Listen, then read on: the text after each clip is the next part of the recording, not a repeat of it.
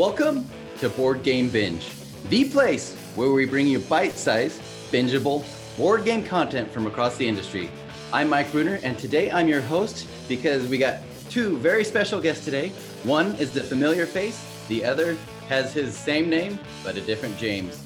Our first guest is none other than James Staley, and he is the owner of Tin Robot Games, the publisher of 3 successful board game Kickstarters, Tanks But No Thanks, Queen of Scots, the card game, and the Nutty Squirrels of the Oakwood Forest. James is also the weekly host of the Board Game Binge podcast.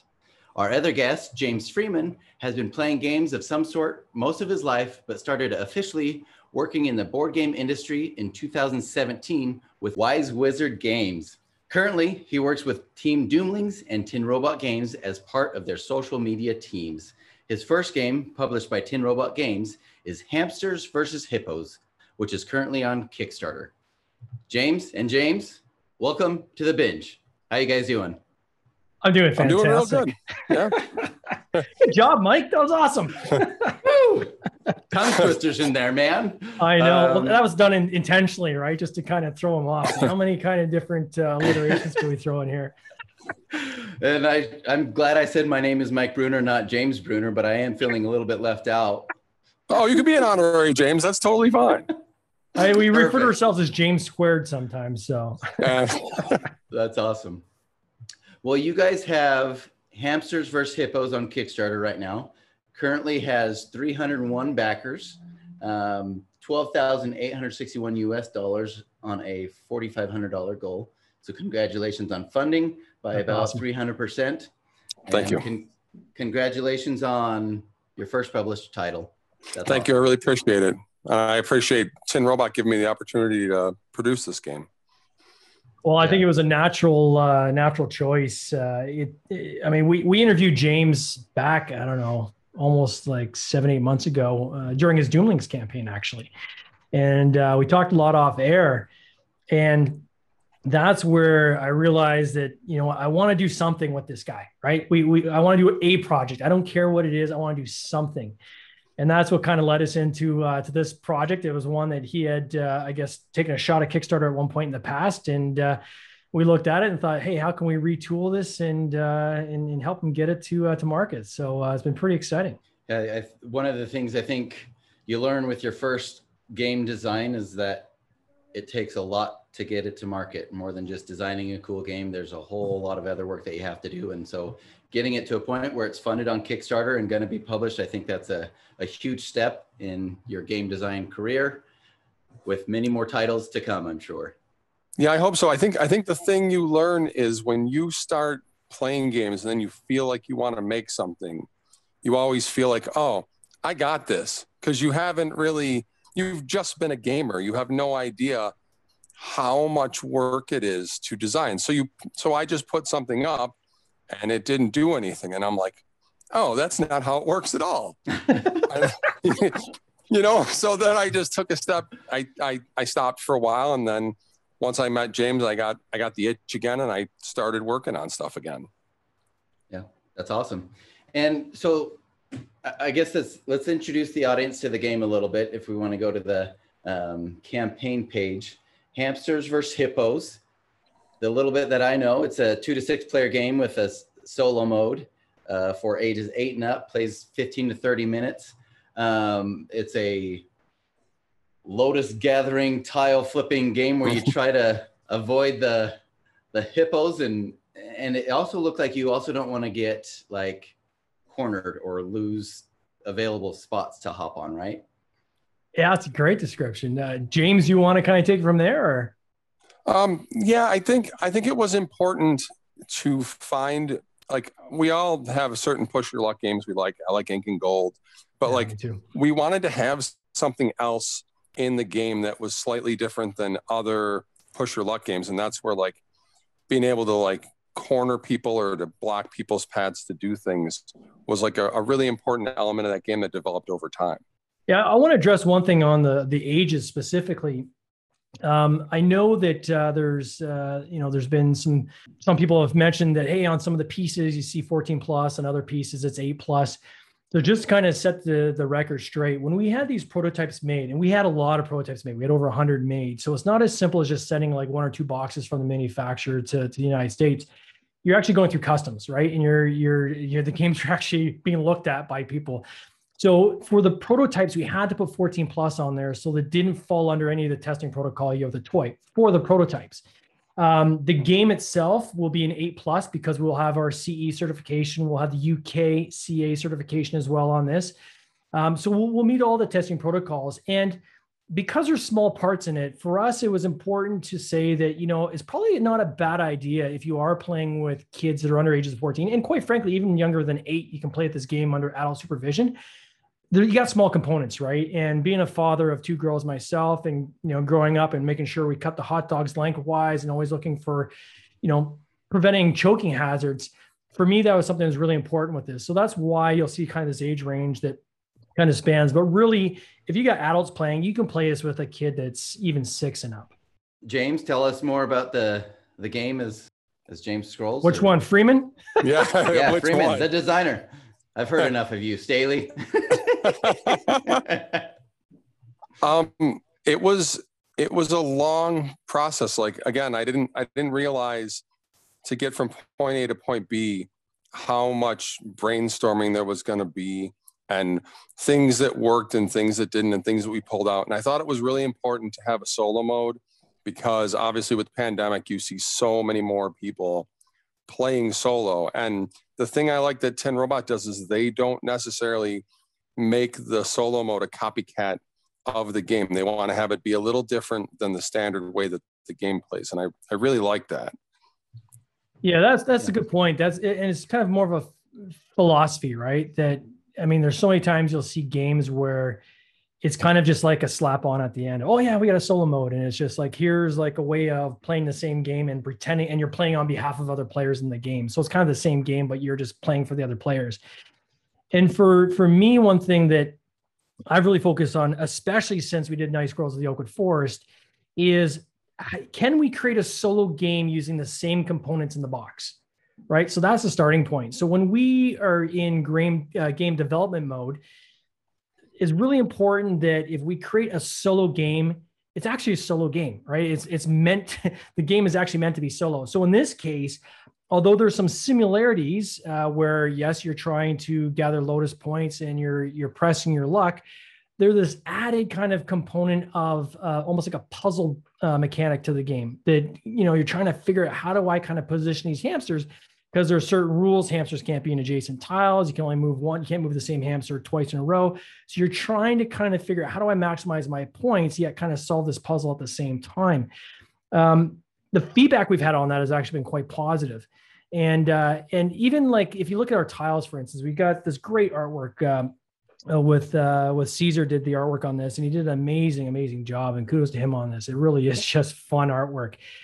But the tiles we had, we create them in a way that they're very intuitive when you look at the tiles. So there's no writing on it. There's no iconography. That allows us to do this game in multiple languages. In fact, this game will be in 6 different languages. But it also allows us to repurpose tiles within that same kind of discussion point of, multiplayer versus solo point. So we've actually got 3 tiles where the function of those tiles is completely different if you're playing in a solo mode. 2 to 6 players. I love it when I see games that go up to 6 players, because there's many games that go up to 4, and then you have that other couple show up or another player show up, and you're like, okay, now what do we play? Does the game change when you have 2 players versus when you have 6 players versus when you have 4 players, or is there an optimal player count, or speak to that a little bit? We worked on it where we expanded the board or shrank the board depending on how many players there were. So that was part of playtesting too, where we were trying to figure out what's the optimal amount of tiles where it's not too few tiles and everybody's just scrambling and getting each other's way, and there's too many people and too much going on, or there's too many tiles and then there's too much to do. So again, that was a balancing act when we were trying to figure out what we wanted to do. And when a 2-player game, you couldn't work with a 3rd or 4th player to kind of pin somebody in a corner, but with a 3+ player game, it seems like if somebody was leading later on in the round, you could kind of team up with somebody, unofficially form an alliance or whatever. Oh yeah, that's what my kids do to me. Yeah, that's totally what my kids do to me. They block me off on purpose. Yeah, I love them, but they're jerks. But but I appreciate their jerkiness. Yeah, you can even do that with a 2-player too, right? So because you cannot go on the same tile. So as you move on to this pond, you're navigating the pond and you're kind of exploring, looking underneath these different lily pads for hopefully more lotus points. You can navigate that pond in such a way that you can cut off the other player. If the other player is not paying attention, they could be kind of, stuck to one corner of the board, leaving the rest to yourself. I think I want to even just back up a second and talk about the story, because I know a lot of people are saying hamsters and hippos, that makes no sense. Why are hamsters and hippos, aren't hippos vegetarian? Like what's going on here? And the whole idea on this was because James is this, very interesting character. He's got this kind of quirky personality. We really wanted to kind of build that into the game, right? So it started off with, as we're kind of brainstorming, what's the weirdest possible combo you can think of, right? So we start off with hippos. So his initial game was called Grim Reaper Hippopotamus. This was an original kind of concept of the game that he originally launched. So we like the hippo idea, but what could we kind of, pair up with hippos? Is it bunnies and you see the ears hanging out of their mouth or different? So we finally landed on hamsters. And then the idea was that this has come from this kind of weird dream he had where these hamsters are trying to escape the zoo. They get out of their cage. They're making a run for it. And along the way, they happen to see this pond that's got these lily flowers, these lotus flowers in it. And that's like a currency in Hamsterland. It's like worth gold, right? And so as they're trying to go and explore, that also happens to be where the zoo keeps their hippos. And in this particular zoo, the hippos just seem to like to snack on hamsters. So that was kind of the genesis of this weird kind of matchup of hamsters versus hippos. Obviously, you have the alliteration of the double H, which also helps with marketing, but that's kind of how that story kind of evolved, which was pretty cool. Yeah, I couldn't imagine that somebody was like, okay, hamsters and hippos is the theme. Now I need to work on the mechanics. That's awesome. That would be interesting, actually. That would be pretty funny. Yeah, pick two random things out of a hat and make a game. But no, I think it's a fun theme. I think you guys are doing great on Kickstarter. I think this game will do great in retail because the retail market seems to like silly themes like this. And so I think it'll even go even bigger and better in the retail market. Yeah, we're and not to cut them off, but I just want to throw this in there really quickly. We've been in Tin Robot Games has been just recently became a vendor to Indigo Canada with their online sales as well as Walmart.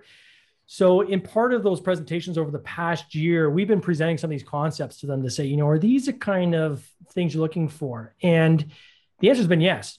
This is clearly, and I'd say unapologetically, a casual game, right? It's a lightweight game. It's meant for game night where you have non-gamers coming. You want something that's not too heavy that you can pull out and play with other people so other people aren't intimidated. It's a great warm-up game. One reviewer was talking the other day saying, that when, he pulls out a game and kind of sucks when they start off with a heavy game and then that just takes up the whole night and they never really had a chance to play another game, other people arriving and so forth. So this is kind of the gateway game that we wanted to create.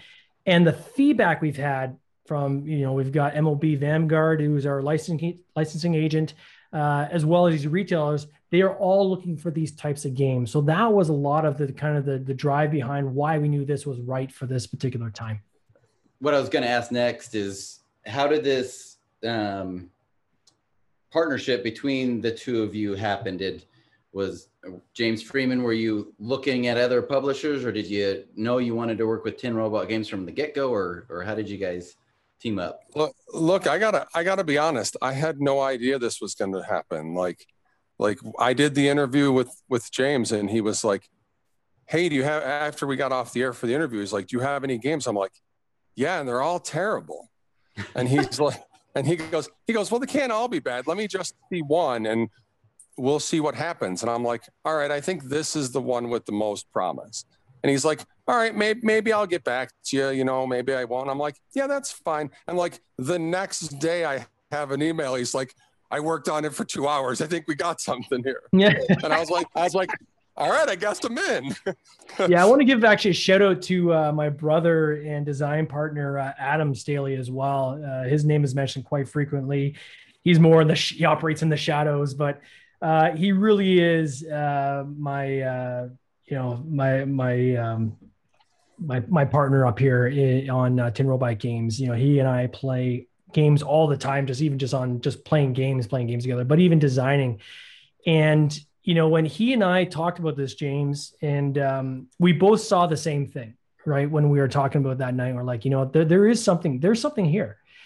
And I knew from a Tin Robot game standpoint, I wanted to get a Press Your Luck game in our portfolio, right? So it fit the wheelhouse exactly what we're looking for. And we talked about this a lot on the podcast as well, with many of our guests, right? Is finding the games that fit your wheelhouse.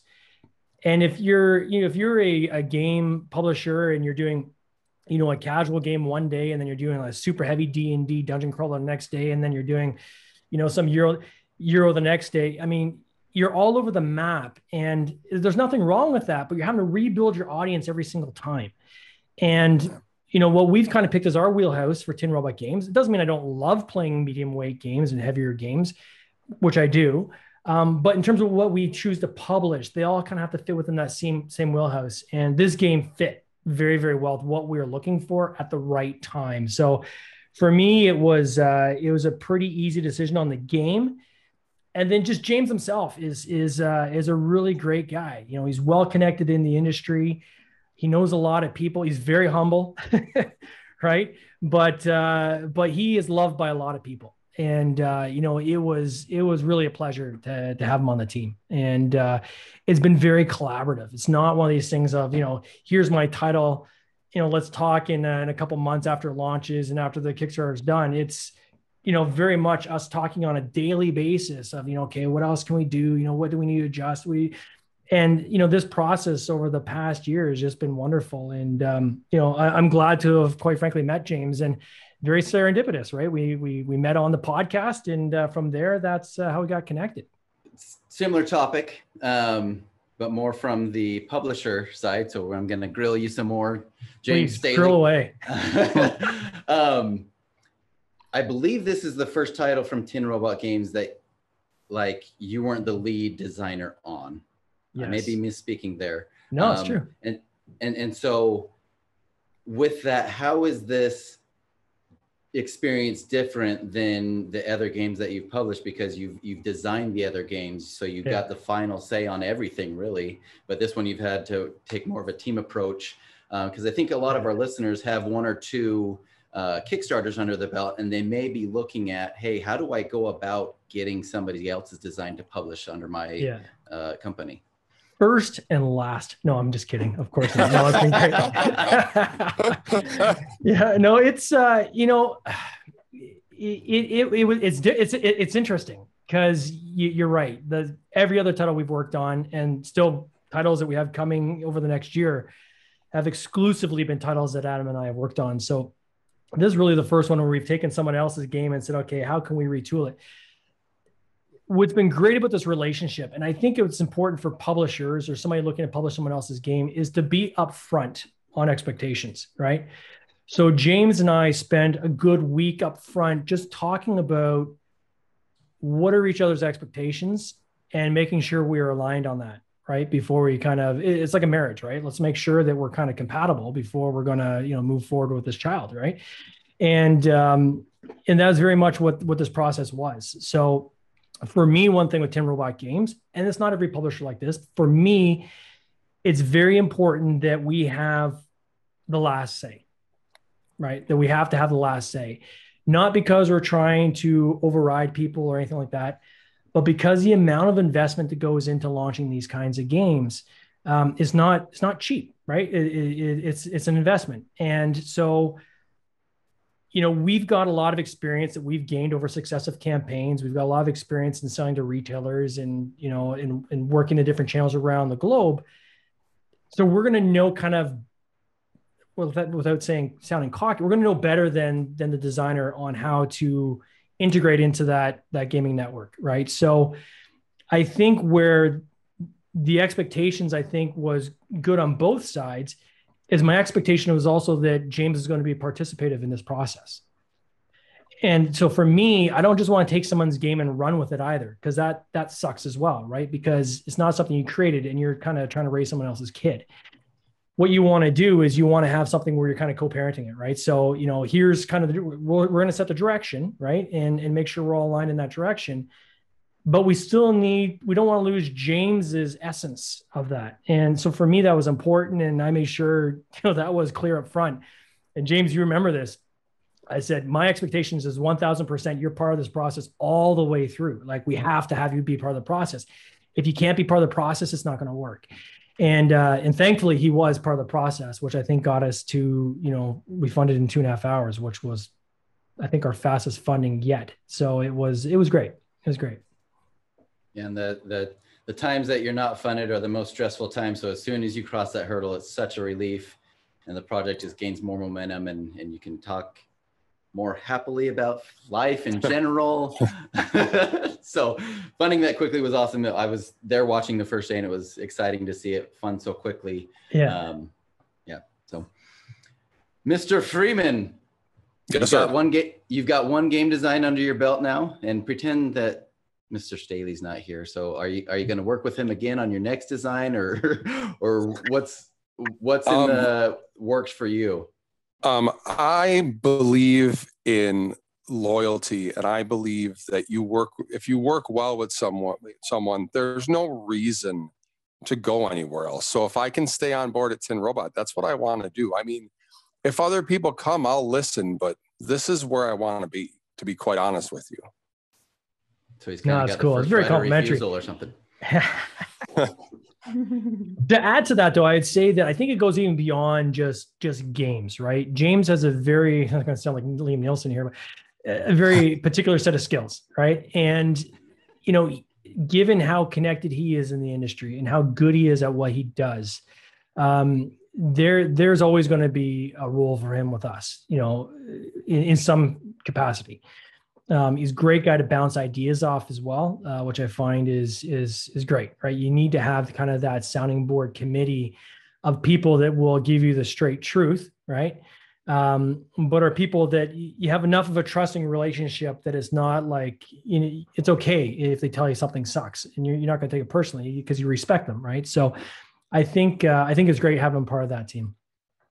Yeah, and even if some of his role is just playtesting the other Tin Robot Games titles, I think that, having more game designers playtest the game, they know kind of how to fix some things that aren't necessarily flowing exactly the way that they should. And they can speak the language, or they're generally more invested in making it the best game that it can possibly be. Right. I love that even with the reviewers. I mean, we sent this out to a lot of reviewers, right? So we had, I think it's almost 80 copies went out to various reviewers, quite frankly, around the world. And they're very generous. We had a lot of great content coming back they were able to use on our page and so forth. But what really gets me excited is when I see something that I never thought of. Right? It's like, wow, that's actually a good idea. I think we're going to actually incorporate that. And it's something as simple as there was the one that was, I think it was Little Big Thumbs was doing a solo play. And to keep track of which meeple, because you can't move the same meeple twice. So to keep track of which one he had moved last, he would lay the meeple down. And then after he moved another one, he would then reset. So he uses a very clever way of actually tracking his progress. And that never even occurred to me, but you can be sure that that's going to be in the rule book with the final version. So it's kind of cool to see that, right? Fun to see everything work out for just by observing other people play your game. Right? Absolutely.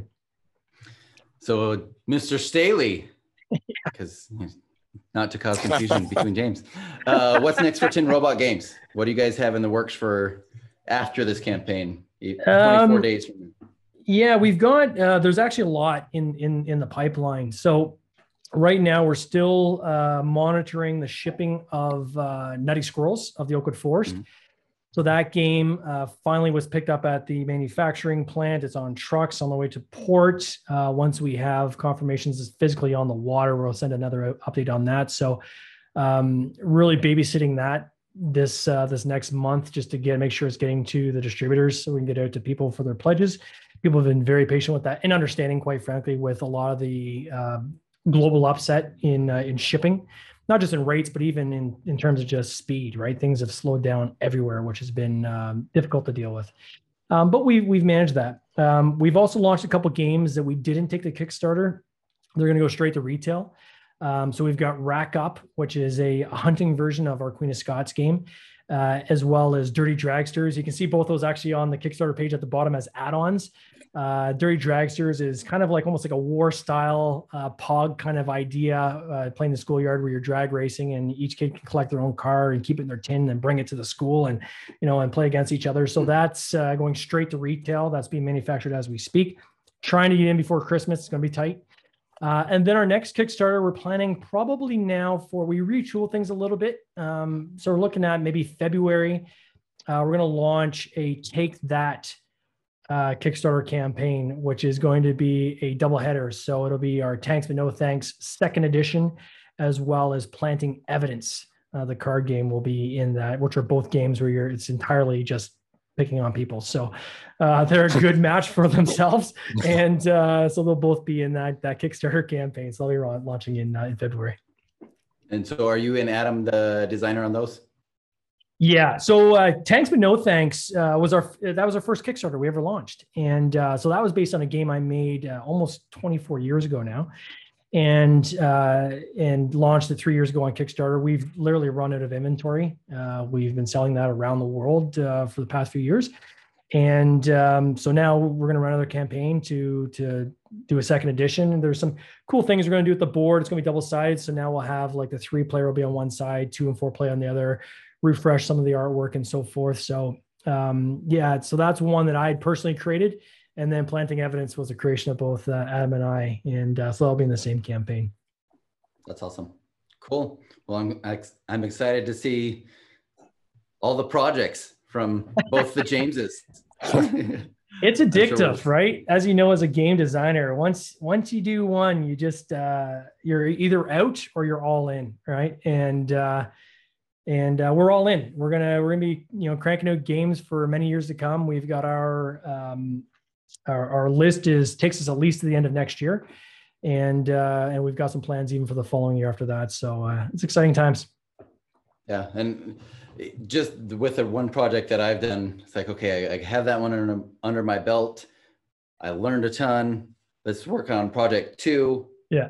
Learn a ton from that one, and you keep learning and learning and learning. And you find better ways to do the whole publication process. So it's fun to learn and grow and keep applying. You learn to the next project. I'm still a student. Like I am not even close to calling myself an expert. I mean, it is. Every single one of these, you're learning something new, and hopefully, when people launch campaigns, they post game afterwards, and then they figure, okay, what learnings can I take through to the next one? What should I stop doing for the next one? And for me, that's really important. And I'm learning so much from other people in the podcast, but also learning even from my own experiences, which is kind of cool. Awesome. Well, any final words from either of you? We've Mr. Freeman. Half hour. Yeah, I just want to thank Tin Robot Games for this. Like, this is an opportunity I didn't think was going to happen. Like, I'm always keeping my options open if something happens, and this was unexpected and awesome. No, it's been awesome work with you, James, and I'm glad that you're back in the industry. I know that it's stepped out for a bit of a beat there. And you came back in with Doomlings, and I'm glad to be working with you. I want to say thanks to the Doomlings team, quite frankly. They've been wonderful, cheerleaders for us, sharing our content, which has just been awesome. And if anybody hasn't checked out their campaign yet, they certainly should, because it was a fantastic campaign and great guys. Awesome guys. Well, thanks for coming on the show. For anybody listening, check out Hamsters vs. Hippos, currently on Kickstarter. And we wish you guys all the best from the Board Game Binge family. Thanks a lot, Mike. You take care. Thank you. Cheers. See ya. This has been an episode of the Board Game Binge podcast, hosted by James Staley, produced by James Staley and Mike Bruner, with original music by Nick Smith. If you would like to watch these interviews live, simply join the Facebook group Board Game Binge, and you'll get access to live interviews, giveaways, and interesting board game content from across the industry. I can't wait for you to join us. See you next time.